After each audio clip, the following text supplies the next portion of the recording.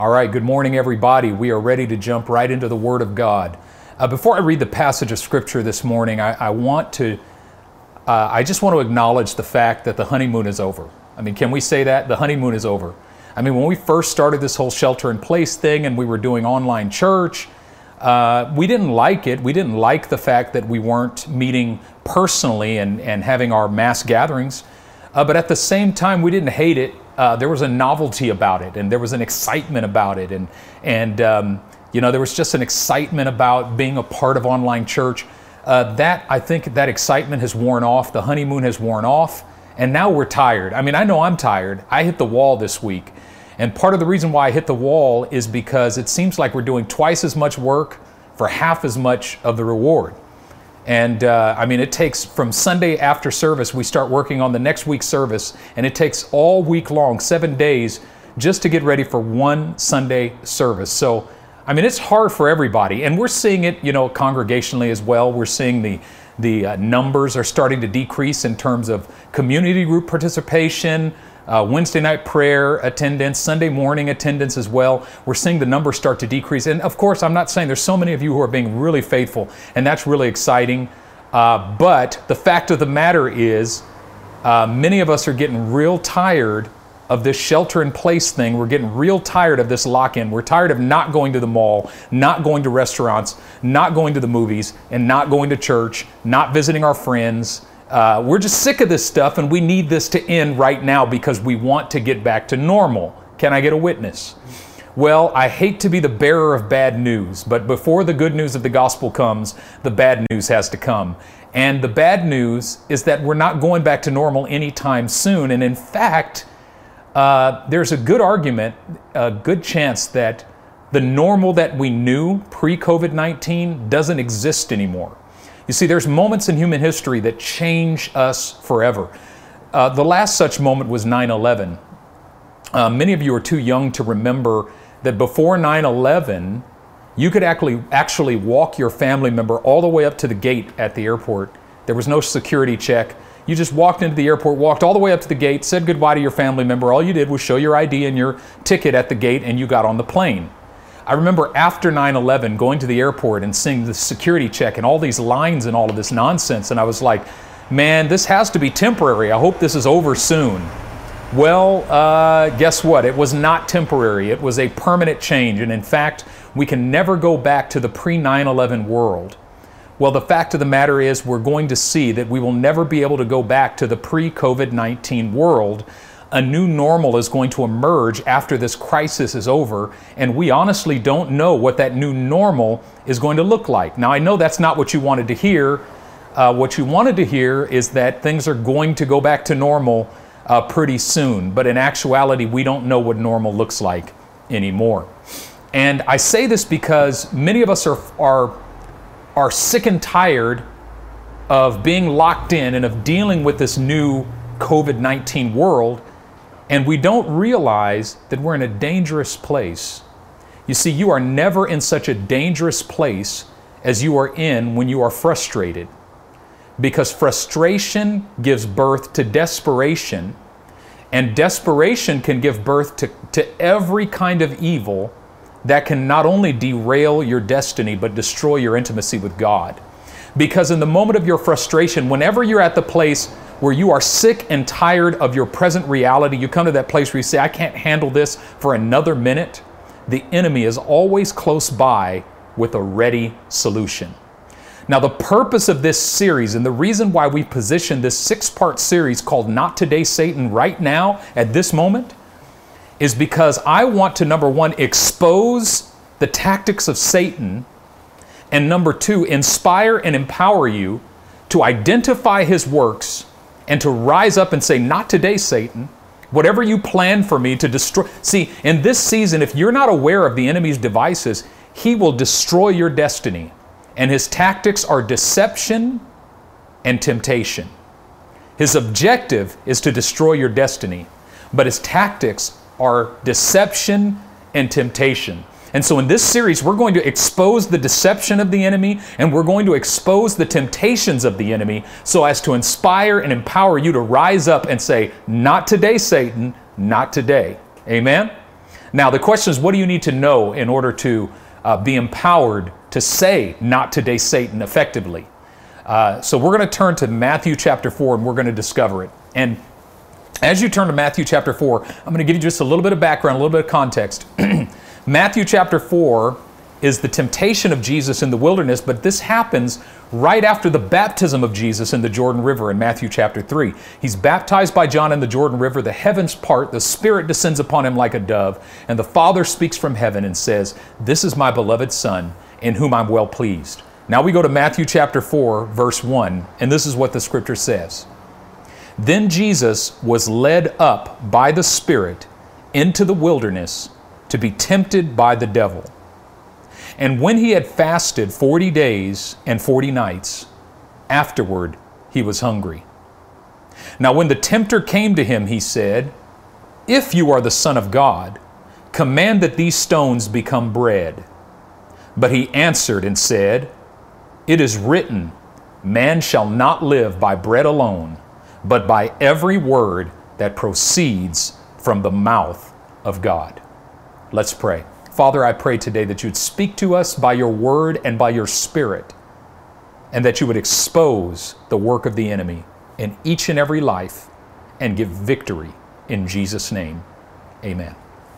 Amen. All right, we're going to break down this passage of Scripture just one piece at a time. I believe we're going somewhere. This is important today. First of all, the Scripture begins by saying, "Then Jesus was led up by the Spirit." Then Jesus was led up by the Spirit. I want to notice that word "up" for a second. Jesus was led up by the Spirit. The Spirit was leading Jesus, and where was the Spirit leading Jesus? The Spirit was leading Jesus upward to a higher place. Now, when we hear that the Spirit is leading him up, we anticipate that the Spirit's leading him up to a mountaintop. But what we're going to discover in the next verse is that the Spirit is leading him up to the desert, up to the wilderness, which doesn't seem to make sense because the desert or the wilderness is down. Even geographically in Israel at that time, the wilderness was down. Even topologically, it was down. But the word says the Spirit led him up. It's interesting that what seems to be up to us is not necessarily up to God. And what seems to be down to us is not always down to God. Sometimes it looks like we're going down, but God says you're going up.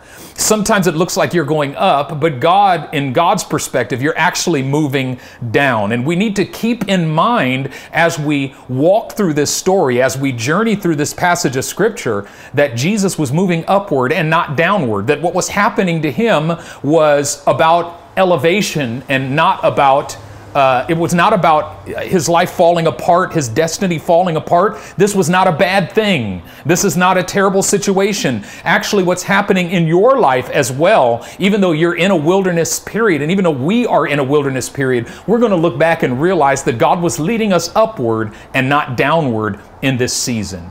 Jesus was led up by the Spirit. This is the foundation of the entire passage of Scripture. Jesus was led by the Spirit. The foundation of your victory, the foundation of my victory, is being led by the Spirit of God. If you are not led by the Spirit of God, you don't pass go, you don't collect $200. There is no victory that does not come from being led by the Spirit. Now, to be led by the Spirit means to be led by the Spirit of God and not by my own understanding. It means to be led by the Spirit of God and not by my own interpretation of reality. To be led by the Spirit, I must surrender my own agenda. To be led by the Spirit, I must surrender my own plan. To be led by the Spirit, I must say, God, not my will, but your will be done. Romans 8:14, I believe it is, says, those who are led by the Spirit, these are the sons of God. And so to be the children of God, it means to be led by the Spirit. It means that if you are a child of God, you have a right to be led by the Spirit of God. And this whole thing happened because Jesus was led by the Spirit. And the foundation of your victory as a believer in Jesus Christ is being led by the Spirit. Now, where was he led by the Spirit? He was led by the Spirit into the wilderness. Seems antithetical because I always think if the Spirit is leading me, he's leading me to a good place, or at least a place that I perceive to be good. If the Spirit is leading me, He's leading me to a place of victory. If the Spirit is leading me, He's leading me into a situation that is obviously good. And oftentimes when something falls apart in our lives, we tend to assume, see, that must not have been God, must not have been the Spirit of God. Not necessarily. Sometimes the Spirit leads you into a place that doesn't look good to you, but maybe God knows something you don't know. Maybe the Holy Spirit knows something you don't know. It's best to suspend judgment and simply do the best we can each and every day to be led by the Spirit of God. You know, that word wilderness or desert in another translation, it's the Greek word eremos. He was led by the Spirit into the eremos. The eremos. And that word in the Greek means a solitary place, a lonely place, a place where you are deprived of the presence and aid of others. The eremos, the word eremos means a solitary place, a lonely place, a place where you are deprived of the presence and aid of others. Does that sound familiar? Do you think this is relevant to where we are right now? Is it relevant to your personal experience right now? Jesus was led by the Spirit into the eremos. That is, Jesus was sheltering in place for 40 days, not because of some government mandate, but he self-selected this 40 days of isolation simply because he was led by the Spirit to do so. You see, the place, the eremos for Jesus was not a place that he was confined to. It wasn't a circumstantial place that he was driven to. It wasn't a place that he was restricted to. It was a place that he chose. He chose to be led by the Spirit into the eremos. He chose this. It was a place that he self-selected, and which means that the wilderness didn't happen to Jesus. Jesus happened to the wilderness. You see, oftentimes we feel trapped by our circumstances in the wilderness. Jesus didn't feel trapped by his circumstances in the wilderness. He made a decision. The Spirit is leading me here. I'm going to cooperate with the Spirit. Now, the author of the book of Hebrews says that we should endure hardship as discipline because God is treating us like sons. That is, we must cooperate with the work of the Spirit. When the Spirit is leading us into the wilderness, we must cooperate with the work of the Spirit. Jesus, and what we're going to find in the life of Jesus is even after his 40 days is up in the wilderness, he goes to the wilderness again and again and again. Matter of fact, Luke chapter 5, verse 16 tells us that Jesus often withdrew to the eremos to pray. You see, the eremos was the place Jesus chose. It was the place where he had such a time of empowerment in those 40 days in the wilderness that he determined, you know what? Every time I'm at a critical place in my ministry, I'm going to go back there every day. And matter of fact, the eremos was a place that Jesus self-selected on a daily basis. On a daily basis, he would wake up early in the morning before anyone woke up, and he would go isolate himself to pray and to seek the face of God. It was not a place that he was longing to get out of. It was a place where he was drawing strength. It was a place where he was finding a deeper intimacy with God than ever before. You see, sometimes we're led by the Spirit in our circumstances and we don't even know it. We think our circumstance is driving us somewhere when in reality, it's the Holy Spirit that's leading us somewhere. We must be led by the Spirit of God.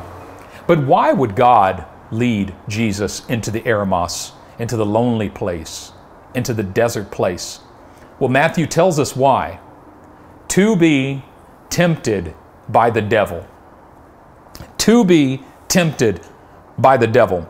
There was a purpose. God led him there with a purpose, and the purpose was to be tempted by the devil, so that he would be tempted by the devil. I want to let that sink in for a second. Just think about that. It says, the Spirit led him into the wilderness so that he would be tempted by the devil. The purpose was to be tempted. Why would God lead you into a place of temptation? Doesn't the Lord's Prayer say, lead us not into temptation, but deliver us from evil? So why would the Father lead Jesus into a place to be tempted by the devil? There is a clear distinction that we find in Scripture. We see it in James 1 as well. God cannot be tempted, nor does he tempt anyone to sin. So God does not tempt us to sin, but God does allow us to be tempted. And the question is, why would God allow us to be tempted? Jesus was led into the wilderness because temptation was an important component of the fulfillment of his destiny. If you are going to fulfill your destiny, there is a certain degree of temptation that you must walk through. You can't avoid it. And I know you feel like when you feel tempted, that means you're weak. When you feel tempted, you might even feel like even the temptation means you failed. No. Temptation doesn't mean you're weak, and temptation doesn't mean you failed. It simply means that you've entered into a wilderness season in which you must endure the temptation of the enemy, because overcoming this temptation of the enemy is an important component of the fulfillment of your destiny. Let me tell you what happens every time you're in the wilderness. There are two purposes, two plans, two objectives that are at play simultaneously. When you are in the wilderness, Satan comes to tempt you, but God to test you. Satan is tempting you, and God is testing you. First thing you need to know, when God allows you to be tempted, he's testing you. But God never allows a test that you are not prepared for. No good teacher gives you a test that the teacher has not prepared you for in advance. And God is a good teacher. He never sends you into a test that he doesn't expect you to pass, which means that if you are feeling tempted, you should take heart, because it means God has prepared you for this moment. It means that God has given you everything you need to stand the test. And secondly, when God allows you to walk into a test, he expects you to pass. And not only does he expect you to pass the test, but he gives you the test so that he might qualify you for the elevation of your destiny. God is trying to release you into a higher level of your destiny, but the enemy is tempting you because he is trying to derail your destiny. You get to choose in the moment of temptation whose plan you are going to honor. You literally get to choose. Whose plan is going to play out in my life today? Is it the enemy's plan or is it God's plan? You get to choose. Temptation is important. Satan's goal is destruction. John 10:10 says, "The thief comes not but for to steal, to kill, and to destroy. But I have come so that you might have life and that you might have it more abundantly." Jesus said this. The thief comes, he's got an objective. He wants to steal, kill, and destroy you. He wants to derail your destiny and destroy your intimacy with God and take everything from you and leave you with nothing. But God said, I've come so that you might have life and that you might have it to the full. Now, it's interesting that the scripture says he was being tempted by the devil, the Diablo. It's interesting that the devil is often called Satan, and the word Satan and the word devil mean two different things, two different Greek terms. Actually, Satan is a Hebrew term, and it means adversary or one who comes against. So he comes as Satan to stop you and to oppose you when you're pursuing your destiny. But he comes as the devil, the word Diablo, in the Greek, diabolos in the Greek, sorry, Diablo, that's Spanish. Diabolos in the Greek, it means accuser, right? Slanderer or false accuser. So when he comes as the devil, he's coming to accuse you or to slander you or to accuse God or to slander God. That is, when he comes as the devil, he wants to deceive you so that you don't believe that you are who God says you are, and that you don't believe that God is who God says he is. He comes to bring a false accusation against you and against God. So he's tempted by the devil, which means the tactic of the temptation is going to first be, in other words, before temptation comes slander and accusation. And then once you believe the slander and accusation, then the temptation comes, and the word tempt means to solicit to sin. And we're going to see that in a moment. right? All right, moving on. It goes on to say, and when he had fasted 40 days and 40 nights. What's he doing in the wilderness? What's his activity in the wilderness? It actually doesn't tell us what he's doing in the wilderness. It tells us what he's not doing in the wilderness. You see, when you are in the wilderness, you often hit a place where you don't know what to do. You don't know which way to turn. You don't know which way to go. If you've lost your job, you're in a place where you don't know what to do. You don't know which way to go, which way to turn. If you're suffering symptoms of the virus or any type of sickness, you probably don't know what to do. You don't know which way to turn. If you've got family members that you're separated from that you're concerned about, you don't know what to do. There's 100 different reasons why right now you might feel like you don't know what to do. You don't know where to turn. When you are in a time in which you don't know what to do and you don't know where to turn, let me give you a piece of advice. Focus on what you are not going to do. Jesus got to the wilderness. We're going to be here for 40 days. What am I going to do? Well, I know what I'm not going to do. What I'm not going to do is focus on indulging my flesh. If the Father has separated me, what I'm not going to do is look for replacement connections. If the Father has taken this piece of joy from me, I'm not going to look for a replacement joy. If the Father has taken this particular pleasure from me, I'm not going to look for a replacement pleasure. What I'm not going to do is sit here and indulge myself. What I'm not going to do is spend the next 40 days binging Netflix. What I'm not going to do is spend the next 40 days internet surfing or on social media. I'm not going to look for instruments of dopamine release that are going to satisfy me. That's what I'm not going to do. Jesus decided what I'm going to do is fast. And fasting is simply about determining what you're not going to do and sticking to that. Why is this important? Because to be led by the Spirit means to identify what the Spirit is doing and then cooperate. If God is separating me, I'm going to cooperate by separating myself. If God is connecting me, I'm going to cooperate by connecting myself. Jesus says, God is separating me to the wilderness. I'm going to separate myself from food. Isn't it interesting? There was no food in the wilderness, but it didn't say he was out there with no food and he was starving. No, it said he was fasting. Fasting is intentional. In other words, Jesus could have said, I'm out here hungry because there's no food. Instead, he says, no, I'm not hungry because there's no food. I'm fasting. It's a decision. It's intentional. That is, he took a facet of his situation that could have been seen as oppression and simply made it intentional. I've been there before. I remember when I was a seminary student, I woke up in the morning and I had no food to eat and I had no money. And I said, you know what? I'm fasting today. In other words, I'm going to take a situation that looks like oppression and turn it into intention. You need to tweak that. Or just think on that for a second. What's happening in your life right now that you're kicking against the goads and you see it as oppression, but you can transform it into intention? He was fasting. Fasting is the removal of every distraction that would dull your senses.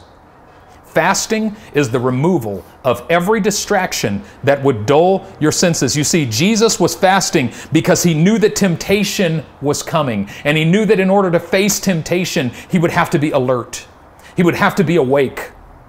He knew that if he spent all his time crying about his situation and all his time daydreaming about better days and all his time wishing and mourning the loss of the things that he lost, if he spent all his time doing that, he would be asleep when the tempter came. He knew that he had to be alert, and so he separated himself from all distractions. He knew that he had to be self-controlled and alert so that when the tempter came, he could stand the test. It says, and when he had fasted 40 days and 40 nights, afterward he was hungry. Now this is the most vulnerable place. You see, when you fast, especially if you ever go on an extended fast, the hunger pains go away at a certain point. And, like let's say if you just did a water fast for a while, first 2 to 5 days, you would go through weakness, headaches, you'd have no strength, you just want to lay in bed all day. Hunger pains would be off the charts. You might even go through some dizziness, or you would have all kinds of symptoms. You'd be dreaming about ham sandwiches. You'd be, it's the worst days. But by day 6 and day 7, the hunger pains start to subside, and you feel strong again, actually strong enough to go about your daily activities. Somewhere around day 10, you actually start to feel like you could fast indefinitely, like you could go on like this forever. It's no problem at all. Once the hunger pains come back after that, it's time to end your fast and eat. Why? Because it means that your body has eaten up all of its fat stores and now is beginning to feed on living flesh. So for some of us, not us, some of you who are really, really thin, you can't fast for 40 days. You just can't do it. You'll go into starvation, maybe by day 12 to 15. Some of us that got a little bit of cushion, we might be able to make it 21 days. But it takes someone with a lot of cushion to make it 40 days. And so Jesus goes 40 days. And mind you, this was a supernatural fast because he had no water, no food, no water. By the way, don't try that. Do not do that. After 3 days of no water, you die, okay? This is a supernatural fast, which means for 40 days, Jesus is actually supernaturally sustained in the wilderness. But on the 40th day, the supernatural lifts, and all of a sudden, he feels the full extent of his hunger, which means he goes into starvation. We say it all the time, I'm starving. No, you are not. Jesus was starving at this moment. And notice that the tempter doesn't come until his hunger is at its peak. Hunger is a dangerous moment. It's dangerous, but it's also the most opportune moment for God to break through in your life. When God brings you to the place of hunger, where you experience real hunger, you're going to go one way or the other.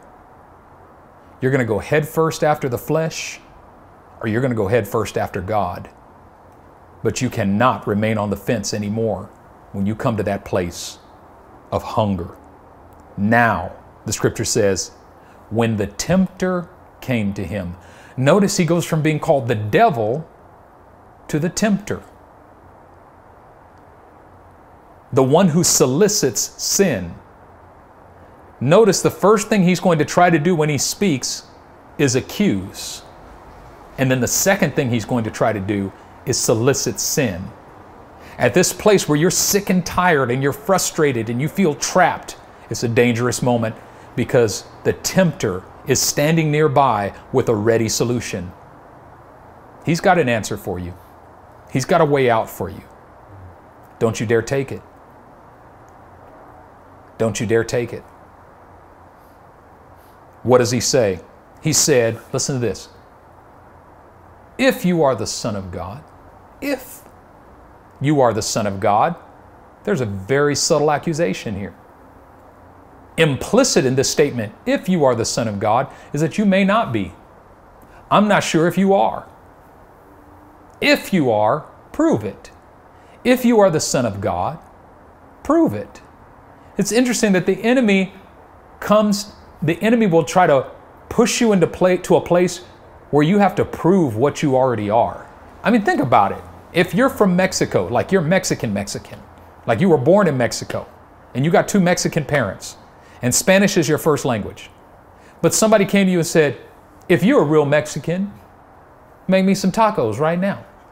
If you're a real Mexican, you'd be like, you would probably just laugh and walk away. Like, I don't have to prove my Mexicanness to you. Matter of fact, even if I don't know how to make tacos, it doesn't change the fact that I'm a Mexican, right? Okay, bad analogy, but you get my point. It's the same thing that the enemy did in the garden. It's the same thing Satan did in the garden, right? When he comes to Eve and says, did God really say that you'll surely die? God knows that in the day you eat of this fruit, you'll be like him. Well, wait, you already are like him, Eve. The accusation of the enemy is very subtle. He looks for a way to subtly suggest that you're not who God says you are. He looks for a way to subtly suggest that God is not who He says He is. He looks for a way to subtly suggest that you don't have what God said you have. He looks for a way to subtly suggest that God has not given you what He says He's given you. If you're the Son of God, if you are the Son of God, and in that simple statement, if you are the Son of God, 7 words, He called into question the identity of Jesus. And when someone calls your identity into question, something rises up on the inside of you to prove yourself. This is the temptation. Prove yourself. If you are the Son of God, command these stones to become bread. Now here's the actual temptation. Show how powerful you are by making provision for yourself. Embedded in this temptation is an accusation against the Father. The "if you are the Son of God" part is a subtle accusation against Jesus. I don't think you really are who you say you are. And then turn these stones to bread, command these stones to bread, embedded in that is an accusation against the Father. The Father hasn't provided for you. You see what Satan is actually, and it's really brilliant when you think, you don't understand, a lot of times we belittle the devil. We say, that devil, he's nothing, blah, blah. He's smarter than you think. And you got to understand how smart he is, how sly he is, how subtle he is, or else you're going to be outsmarted by him before you know it. What he tries to do is suggest. He just drops these suggestions. And the suggestion, and to turn these stones to bread, that temptation, the suggestion is, the Father hasn't given you what you need. He left you out here with nothing. You see what he's trying to do? Jesus already made the decision to think about his time in the desert in one way. I'm not hungry, I'm fasting. Now the enemy is subtly trying to move him to a place where he thinks about it a different way. I'm not fasting, I'm hungry. There's an accusation there. The devil is here trying to get Jesus to think differently about his time in the wilderness, and he's constantly fighting for your interpretation of your time in your wilderness. You see, the Father had separated him. The enemy tried to convince him that the Father had abandoned him. The enemy wants you to think differently about your season. The enemy wants you to think the Father has abandoned you when the Father has actually separated you. You see, the enemy has succeeded in deceiving you if you feel deprived. The moment you hit the place where you feel deprived, bereft, abandoned, or rejected by God, the enemy has succeeded in deceiving you.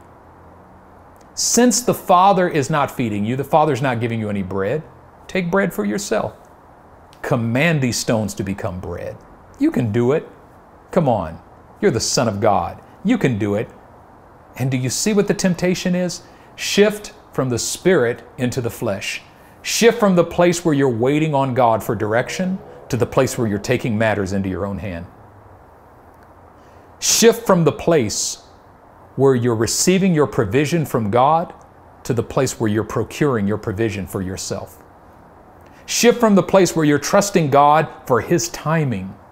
Because Jesus knew all the way up to this moment, He knew that the Spirit led me here for a particular amount of time. And there's one thing, see, the enemy can't get you to curse God. He can't get you to, destroy, to renounce your faith. But what he can get you to do is take what God has destined you to have already, but before the time.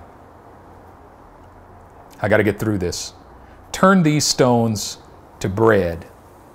Now watch this.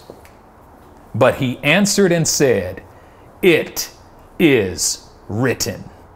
You hear that? Jesus answered and said, "It is written." I like the first word of that verse, but he. answered and said, "It is written." This was his weapon. It is written. This was his weapon against the temptation of the enemy. This was his victory. It is written. He was able to stand in the face of the devil. He was victorious over the temptation of the devil because he did not forget what was written. It is written. At the end of the day, you have no power to stand against the temptation of the enemy unless you can remember what is written, unless you can maintain your connection to the truth of the Word of God. It is written. And when he said, "It is written," he was saying, "Not today, Satan." It is written. You see, if you forget what is written, Satan is able to replace what is written with his own suggestions. If you forget what is written, then you'll feel abandoned by God when God separates you. If you forget what is written, you'll feel rejected by God when God tests you.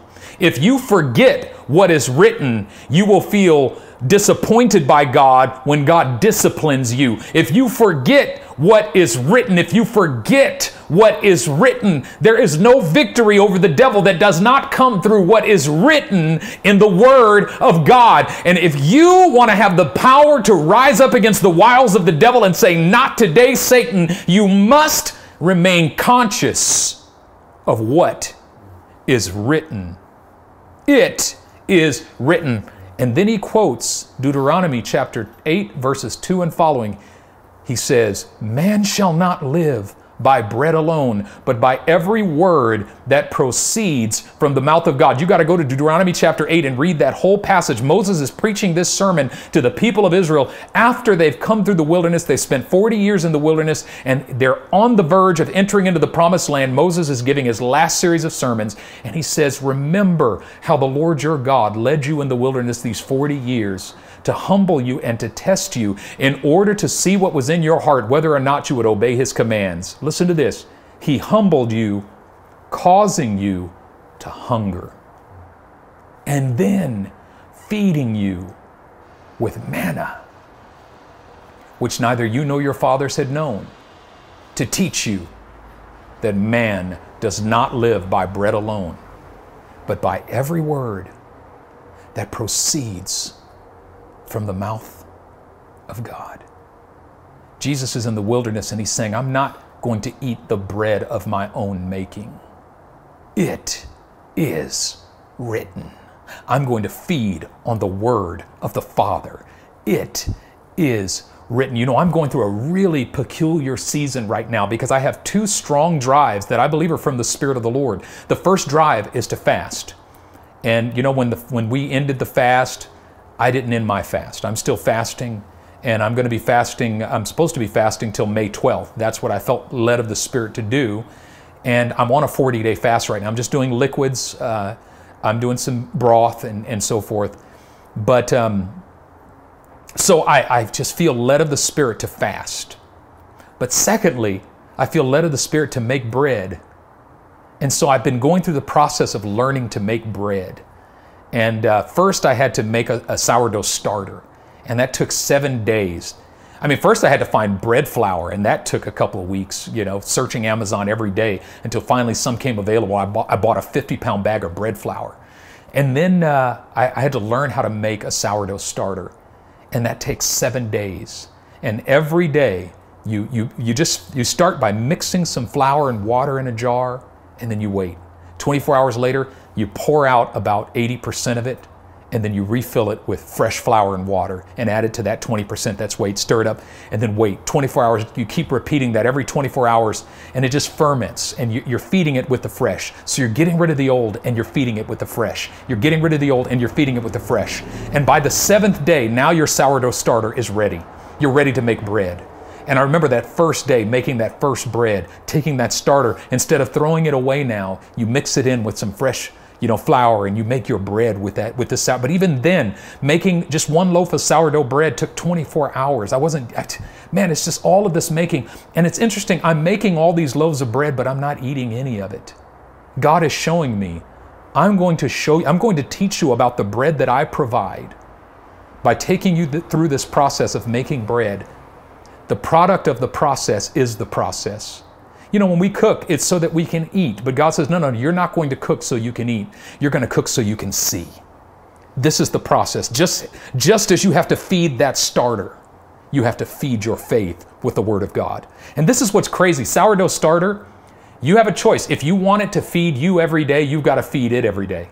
If you feed it every day, you can use the leftover to make a new batch of bread every day. But if you only want to feed it once a week, it'll feed you once a week. You just keep it in the fridge. So if you're feeding it every day, you keep it on the counter. If you feed it once a week, you put it in the fridge so that it ferments more slowly. If you feed it once a month, you keep it in the freezer and you take it out the day before you want to use it again.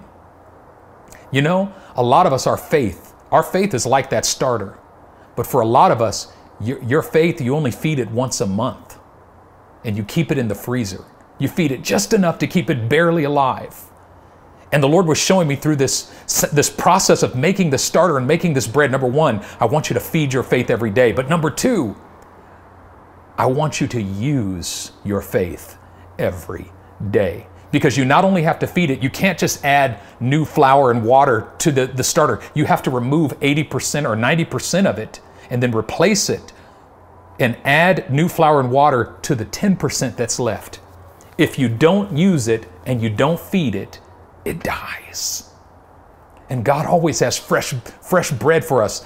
He's always making us fresh bread, but you've got to feed your starter. You got to feed your starter. Your faith is your starter, and you got to feed it with the Word of God. And Jesus says, the starter that I'm feeding is my faith, and I'm feeding it with the Word of God. The starter you're feeding is your flesh, because your flesh is like starter too. And you're feeding the flesh every day. And guess what? The flesh is feeding you every day. And you're feeding it every day, and it's feeding you every day. But God says, stop feeding your flesh and start feeding your faith. Feed it with the Word of God. Feed it with prayer, the flour of the Word and the water of prayer. Feed your faith. Feed that starter every day. Keep it on the counter. Take it out of the fridge. Some of you got to stop feeding your faith only once a week in these Sunday sermons when you get the message. Stop feeding your faith only once a month. Take it out of the freezer. Take it out of the fridge. Put it on the counter and start working with it each and every day. Jesus said, I'm not living by bread alone, but by every word that proceeds from the mouth of God. Listen, Jesus survived the wilderness because he was meditating on the Word. And meditating on the Word is simply the practice of remaining conscious of what God has said. We so soon forget the simple things that God has said. It's the practice. The practice. But in order to do that, you must exchange the bread of the world for the bread of the Spirit. You've got to stop eating the bread of the flesh and begin eating the bread of the Spirit. You who are searching for satisfaction, search no more. You who are seeking fulfillment, seek no further. You who are longing for pleasure, your longing is fulfilled only in the presence of the living God. You see, today God is inviting us to eat the bread of the presence. But in order to eat it, you must surrender the bread that you have fed yourself. The bread that you have been eating for so many years. You got to put it aside and come sit at the table of the Lord. He says, I've got bread for you that's better than any bread that you've ever tasted. I've got bread that will actually satisfy the deepest longing of your soul. Matter of fact, Jesus said, I am the bread of life. Jesus is the bread of life, and he wants you to feed on him today. But you've got to put aside the bread of your own making and understand that at this moment when we're sheltering in place and we're isolated and we're set apart and we're being sanctified by God, cooperate with the work of the Spirit. Turn off Netflix and turn off social media and give your attention to the Spirit of God and to the power of God and sit at the table with God and let him feed you with that heavenly bread, that bread that he rains down from heaven to feed his sons and daughters in the wilderness. You'll eat it and you will never, ever hunger again. God has not abandoned you. God has not isolated you. God has separated you. He has set you apart for himself. Let's pray. Precious Heavenly Father, I pray today in the name of the Lord Jesus Christ that those who hear this message today would be given an ear to hear. And I say, let him who has an ear to hear, let him hear.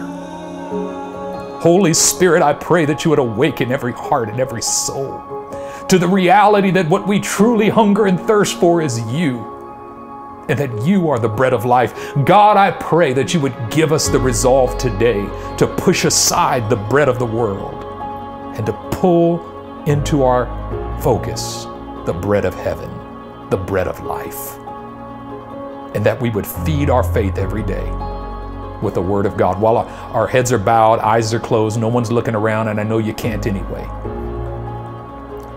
I want to ask, is there anyone listening to my voice today that you say, this message is for me? You're speaking right to my soul. You're speaking right to my heart. You're listening to me today, and you don't know Jesus as your Lord and Savior. You have never actually tasted of the bread of life. And you say, I'm ready today. I don't know how to do it, but I'm ready to say, I want to do it. I'm ready to intentionally, as an act of my will, say, I'm pushing aside the bread of the world, and I'm reaching for the bread of life. I need Jesus. If that's you, I'm just asking you to pray this simple prayer with me. Just say it, and I'm asking everybody to say it together this morning. Just say, Jesus, I come to you, and I confess that you are the bread of life. Lord, I have sought to turn stones to bread for my entire life. I've been eating the bread of my own making, but today I want to eat the bread of life, the bread that only you can bring me. Jesus, today I trust you for my salvation. Today I ask you, forgive me of my sins, make me new, and make me alive. Fill me with your Holy Spirit, and I give you all the glory in your holy name. Amen. Amen. Amen and amen. Listen, if you prayed that prayer, I'm just going to ask you to drop into the chat, I prayed the prayer. Just drop into the chat and just type those words, I prayed the prayer. Make it public. Why? Because you can't do this Christian life on your own. Just drop it in the chat, I prayed the prayer. And you know what? When we see that, we're going to be praying for you, and there's going to be somebody to pray for you and to come alongside you. We're here for you. We believe for you. But listen, God has more for you than you can imagine. He's inviting us each and every day to come and eat of the bread of life. And I don't know about you, but I can't wait to get another dose of that bread today. I can't go another day without more of the bread of life. God bless you. Have a wonderful day. We love you. Amen.